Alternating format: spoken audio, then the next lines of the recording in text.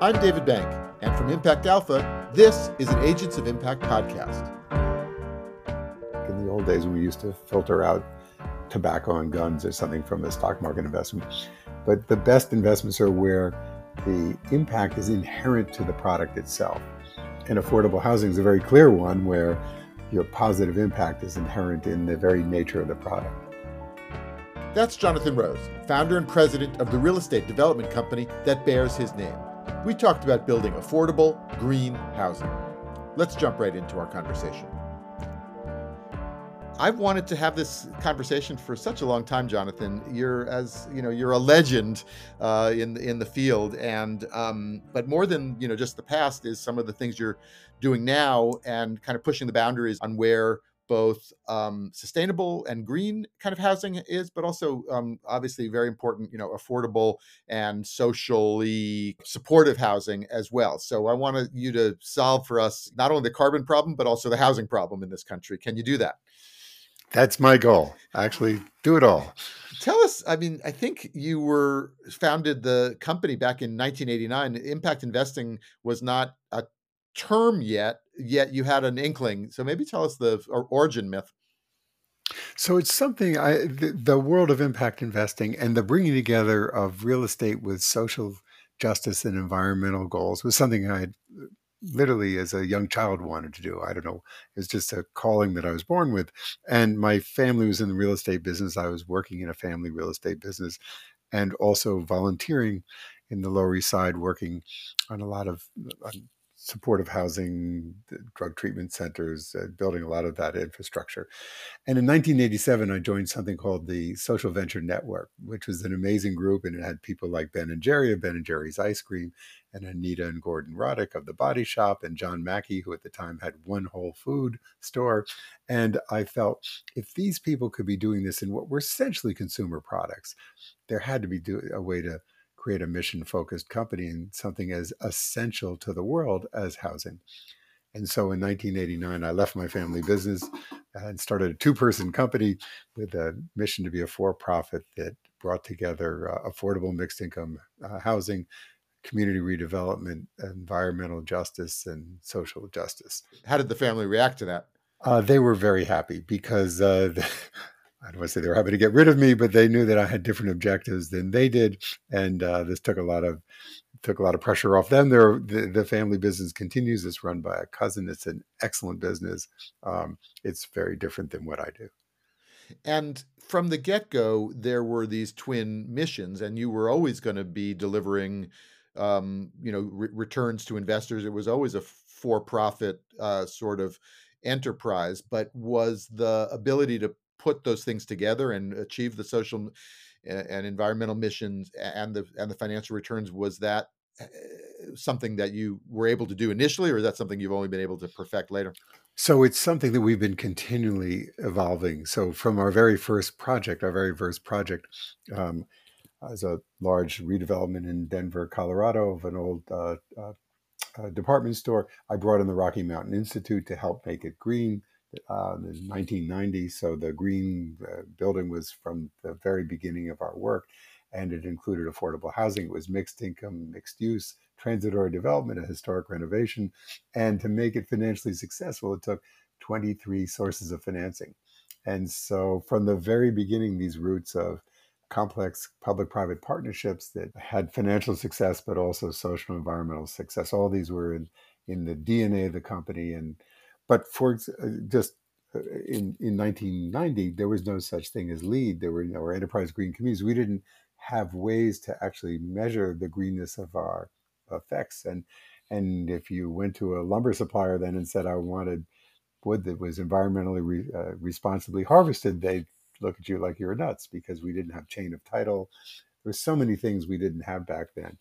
So the ability to carry out the work that we are now doing has evolved and made it easier and easier.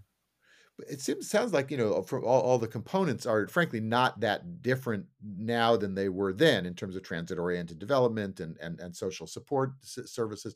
But on the other hand, I think you can possibly get in a sense, get paid for them, or at least realize some of the benefits of those things in a way now that maybe wasn't true before. And a green apartment complex is not only emits less, it's more comfortable to live in, and it's a better environment, and you can get, I don't know, higher occupancy rates, or that, all that, right? Yes. So what was interesting is when I began, the environmental world and the social justice world were actually in many ways in opposition. And so the affordable housing community back then, we built about 100,000 new units of affordable housing a year. Today we only build 50,000, but they would say that they considered my interest in the environment an indulgence because it wasn't just purely about low income people, they thought. And their perception was for every 1% that it would cost more, that would mean 1% fewer housing units built. And they said to me, if, the, if making a building green costs 1% more, there will be 1,000 homeless people on the street and it's your fault. And so when I began, I had this amazing discipline, which is I had to bring in green, affordable, mixed income housing projects on the same budget as any other project because no one was going to allocate additional money for these projects. And that turned out to be a very, very good discipline that has also continued through our work. So, for example, today, when we buy existing affordable housing to preserve its affordability and make it green, we'll invest equity in anything that has a 5-year payback or better. That's a 20% return. Actually, non-correlated is a fantastic return. So that worldview that came out of those early years, I think, was actually a good one for us to grow up in. Well, let's hold green off for a second. Tell us about affordable housing, because that also, I know there's different categories of affordable Right. housing, but it's also underappreciated as an asset class. I think in that it's very stable. Retention rates are strong, and people can get good returns out of building affordable housing. Yet a lot of developers go upscale to luxury and whatnot. How do you sort of surf all of those dynamics? Right. So first of all, there's a enormous supply-demand mismatch. There are 20 million of families in America today that spend more than 50% of their income on housing. And this is a global phenomenon. Now, when we talk to colleagues all over the world, there is a lack of affordable housing in thriving cities. The definition is that affordable housing, that people should spend 30% of their income on housing. And we define the affordability as for families earning 60% or less of an area median income. Although in high cost cities such as New York and San Francisco, you may see programs that reach up to, say, 130% of area median income. But it's this combination of area median income and percentage of income that defines affordability in the United States. And today there are only 5 or 6 million units of affordable housing, and as I said, we need another 20 million. So there's this great supply demand mismatch, which means that there are long lines and waiting lists. So the properties are always filled. Because the rents are so low below market, they have very, very consistent cash flows and many positive characteristics.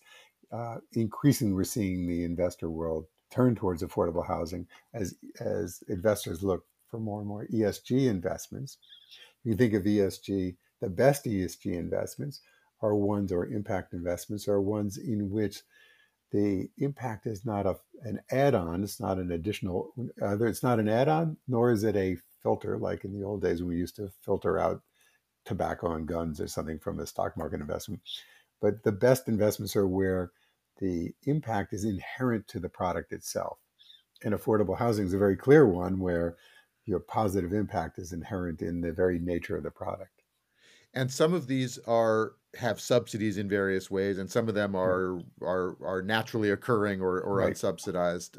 And do you play in both of those? We do. So typically, we're now completing the investment of our fifth affordable housing preservation fund, and typically about 70% of those have something called a project-based Section 8 contract, which is a 20-year federal contract, which pays a big chunk of the income. The residents pay 30% of their income as rent, and the federal government pays the difference between that and what's considered a market rent.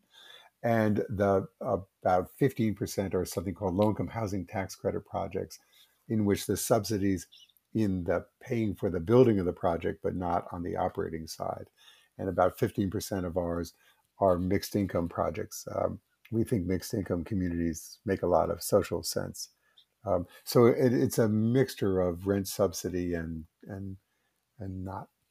So there's some kind of public, shall we call it catalytic capital involved that helps make affordable housing affordable, and that also puts, I think, restrictions on what you can charge. But Exactly. within all of that, you're able to make these projects pencil out for yourselves and your investors. Yes, and then we actually, because we see the supply of affordable housing being lost, we like to increase the supply, or at least preserve it.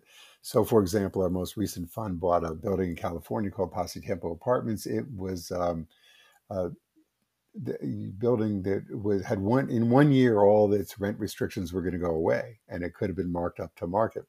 So we bought this, put a 20-year restriction on it. In exchange, we extended the Section 8 contract for 20 years. So we have this wonderful guaranteed income. We also negotiated with the local community, got a 20-year tax abatement. So our expenses are well controlled. And we measure this in what we call unit years preserved. So that building was 94 units, multiply it by 20 years, and about 1,800 unit years preserved happened. And our typical funds will have hundreds of thousands of unit years preserved in them. Um, so we think we're both improving the supply of affordable housing, or preserving it certainly, and at the same time creating the economic structures that give us and our investors very good returns. And if it is possible to to square that circle, as you say, how come there's still a gap of 20 million housing units? Why aren't isn't there more activity to fill that gap? Because that gap is squared by the use of subsidies. It's not a pure market activity, and we simply need more of them. The Biden administration's recent bill has proposed more. What's interesting is we're seeing providing affordable housing through the private market has tremendous bipartisan support in Washington. Republicans love the privatization of any social service, so they like having people like me, both sides like having firms like ours in the affordable housing business. But also lots of cities and states are increasingly adding more and more resources for the development of new affordable housing and preservation, because it's such a large issue. So the supply is beginning to increase. It won't get to 20 million, but we're inching our way towards it. Okay, now go the next step, which is you make this housing not only affordable, but you make it green and also socially positive for the residents in various ways, and make that all pay out. So tell us how that equation works. Got it. So on the resident side, um, let's begin with this issue about America's a land of opportunity, and that's really in our founding myth. That opportunity was primarily for white males in the beginning, but over time we've distributed that more broadly. Um, but it's not well distributed by zip code. And so there are zip codes in America where people will live an average of 60 years, and literally a mile away where people may live 80 years. There are zip codes where 95% of the kids go to college, and zip codes where 0% of the kids go to college. So typically the projects that we are developing in the communities where we're either developing or where we're buying existing buildings, they are not what are called communities of opportunity. Their statistics are not that great. Our goal is to make each project a mini community of opportunity. So how can we bring health, well-being, educational, job training, better credit, all those things to our residents?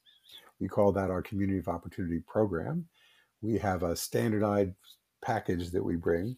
It's all done. So when we either develop a project or buy a project through one of our funds, we add a computer room, a library, community room, and a health exam room, a community garden, a whole series of physical infrastructure. And then we partner with local not for profits, so YMCAs and Boys and Girls Clubs, to bring in after school programs with local healthcare providers to bring on site healthcare, et cetera. And we very consciously are doing all these to try and make our properties zip codes of opportunities for the residents. And we've been increasingly improving in how we measure this, to measure the outcomes of this, and to advance not only to do this physically, but through things like telemedicine, et cetera. Is that a cost to you, or is that a benefit just in pure economic terms? Does that pay for itself? In pure economic terms, it is a cost, and it's one that we just believe is essential. Um, we believe it's the right thing to do, and one of the things we're advocating for. So remember the service. So the physical cost is ours to make the facilities, and we're paying for one social service coordinator who's coordinating all this. So the real programmatic cost is being borne by government agencies and the not-for-profits that we partner with, and for them it's actually much more effective if I can say we'll deliver 200 patients for you to come and see, then providing health services on site for us becomes very cost effective for the health company. We've also just finished a study that shows through our telemedicine program, it appears that we have reduced hospital emergency room admissions in the neighborhood hospital by more than half. So one of our goals now is to collect data on this to be able to make the case so that we can begin to share in some of the savings that we know we're creating. These are savings that in old economics you would call externalities. They happen to be positive externalities instead of negative ones. Um, Positive but we want to, externalities is our favorite topic here at Impact Alpha. So hats off to you on that. And the other positive externalities that also have a both a cost but a benefit is right. the green advantages, and housing is a huge contributor, and buildings in general a huge contributor to greenhouse gases. But do you make that part pay? Yes, so the green part absolutely pays. So when we talk about green, we're talking about essentially three things: reducing energy use and the source of energy to make it greener so that we're reducing climate impact, reducing water use, and the third thing is reducing the toxicity of, modern buildings have a lot of toxicity in the glues and paints and caulks and stuff, and trying to make as non-toxic an environment as possible. And the non-toxic side is not only cost free, but because of our scale now, we're a large enough company, we competitively bid all of our building materials, and we're bidding them on cost, on durability, on aesthetics, but also on greenness. And we've actually are buying those key materials, the paints and flooring, et cetera, at very good prices because and they're also very green. On the water side, water is now the fastest growing utility cost and is a big chunk of our budgets. And so water savings is great for the environment, and it's great for more drought prone communities like Southern California, but it's just also pure payback. I mean, we literally are saving in some projects once we install leak monitoring and really water attention paying, we can be saving tens of thousands of dollars a quarter. I mean, $70,000 a year, $120,000 a year in water bills. It's quite amazing. And then on the energy side, we'll invest in anything that has a 5-year payback or better. We should just be putting investor equity in that because that's a pure 20% non-correlated return. But and that's very simple things like LED lights and better insulation and variable speed motors and pumps and sometimes solar. But in most of the communities where we're working, there's also something like a green bank that will lend us at a couple percent interest rate, 20 or 30-year amortization, um, to go deeper. So on the energy side, it's a complete economic win-win. And has the sort of goalpost or the bar been raised over in recent years? So things that, some of the low hanging fruit, like you said, insulation Yeah. and things may have been done, but now there's a new frontier of either appliances or innovations that could happen, and the projects have to get better and better to certainly to get noticed as lead platinum or whatever the case may be, right? Yes. So the goalpost now is climate neutrality. And it's complicated because we can do that in our new buildings. We're making our new buildings essentially all electric. And once you're all electric, you can buy green electrons and you can be climate neutral. But the difficulty is in our activity, our fund activity, which is buying the existing buildings.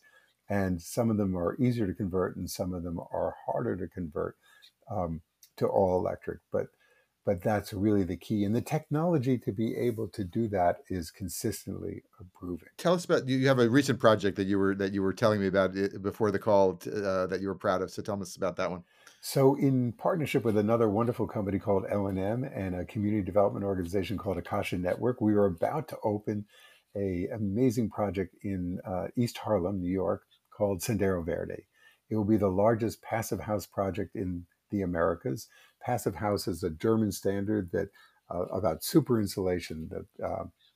The buildings are super insulated. They have triple glazed windows. They have very little air infiltration, and because of that, they Platinum Lead capture is the so heat. 2018 or something. Yeah. Yeah, exactly. Yeah, this is way beyond that. And um, they say if the power goes out, the buildings in the middle of the winter, the buildings won't get colder than the low 60s, and um, but it's very, very energy efficient. And that's one of the things we have to do. We have to not only have cleaner sources of energy, but we can use a lot less of it. And it's interesting to me that in this time of the Ukrainian crisis, in which we're all trying to not use Russian oil and fossil fuels, that we haven't, as the American government has put on the table, with we could easily be 10% more energy efficient across the board. And if we were, we would need a whole lot less fossil fuels. And just to close the circle, that Sendero Verde development is also affordable, or this is only for the elite affluent crowd. No, so it's super affordable. It actually has 7 tiers of affordability, ranging from formerly homeless to middle income. And it has, on the community of opportunity side, it has a 60,000 square foot charter school with Harlem Children's Zone, one of the best charter school operators in the country. Um, so, and all these things serve both our residents and the neighborhood. Akasha Networks building a community art center. We have a partnership with an incredible community-based organization called Union Settlement House, which is providing senior programs and senior food programs, social service programs, after-school programs for kids, teenage programs, all that. So it's all, and then we have this 4 community gardens with local community groups, and this amazing pathway that runs through the whole project that forms a public plaza that has things like a science garden in it, and so it's a it will absolutely be a community of opportunity. The listeners can't actually see your face as I can, but you're Yeah, smiling broadly, so you're excited about this one. yeah, absolutely. Yeah, yeah. So now, what about the investors? Are they as excited as you? You've raised, I think, is it 5 funds you were saying? So, what's different now from in the old days? Is there greater investor receptivity to the kinds of projects and messages you're sending? So yeah, so first of all, our 15-year track record is that we have achieved a 14.7% IRR net to our investors, and we've distributed over a 6% annual yield. And so from these are investors too. So our investment returns, considering that these are very low risk and very high impact investments, have really been fantastic. And so our investors are very happy with this. And then we have been leaders actually in the reporting on our environmental and social returns, and we're just getting better and better. The world is getting better and better at it, and we're getting better and better at it. And does that only attract impact investors, or does that attract institutional investors of all stripes? So we have our investor mix is about a third institutional investors, pension funds, but they have an impact orientation. So, for example, we have several pension funds that are hospital pension funds who are very interested in our health outcomes and health work. About a third are foundations. We were the Ford Foundation's first impact investment, and many other foundations, endowments, and some university endowments. And then about a third high net worth individuals. And I would say that every one of our investors is interested in our impact. And so I just got off an investor call before joining you. I really view that we built an incredible community of investors. Um, and that in a way, we're all in this together. Agents of impact, we like to say. You said you had also just come back from Europe and that found that they're interested in social impact housing in the U.S. Yes. So there's been an increased interest in Europeans investing, particularly the pension funds in America, because the returns are better here than they are in Europe. When I last was there pre-COVID, there was a lot of interest in ESG and an impact, but I would call it interest, and there was some asset allocation towards it. I think a couple things happened. The Paris Accords, when Paris happened, countries made a commitment to climate, but they didn't really do very much about it. And when COP26 happened, there was a lot of pressure on investors and lenders, banks, to make similar commitments, and they did, and they are taking. Unlike the countries, they're actually taking it really seriously. So what we encountered on this most recent trip were investors that have a serious understanding of the different elements of E, S, and G, and um, and an understanding that there's a lot of greenwashing going on, a search for truly authentic investment managers, which we certainly are, since it was part of our founding DNA, and a search for serious measurement of impact. And also in Europe now, all companies have to report on their climate impacts and the impact of climate on their operations. And in 2023, they're going to be required to start reporting on their biodiversity impacts. We're seeing the SEC in the United States has now just put out draft rules requiring public companies to report on their climate impacts and the climate risks that are based on the company. And so I'm actually seeing the investing world as probably leading the government world when it comes to climate solutions and social solutions. And this I actually think is really exciting. It's a chance for this community that you've helped create, that we're all part of, collectively to have a really significant role in making the world a better place. Well, that is hopeful in a world that needs that hope. Give us the final word on kind of what's next, Jonathan. So what's next is we are continuing to invest our this Affordable Housing Preservation Fund. You know, with the difference between Fund 1 and Fund 5 is we've had more money. As I said, the technology's gotten better, the systems, the support, external support, things like telemedicine didn't exist when we did Fund 1.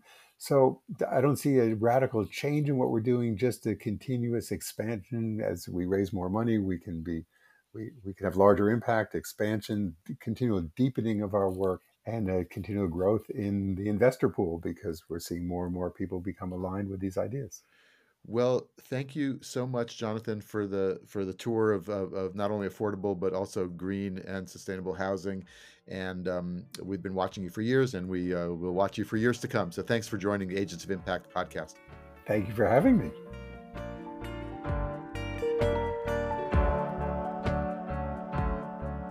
That's going to do it for this Agents of Impact podcast. You can read more about Jonathan Rose and the Rose Companies and many other Agents of Impact at impactalpha.com. Big thanks to Jonathan, to our producer Isaac Silk, and to the whole team at Impact Alpha, investment news for a sustainable edge. I'm David Bank, editor and CEO, and I look forward to seeing you again soon.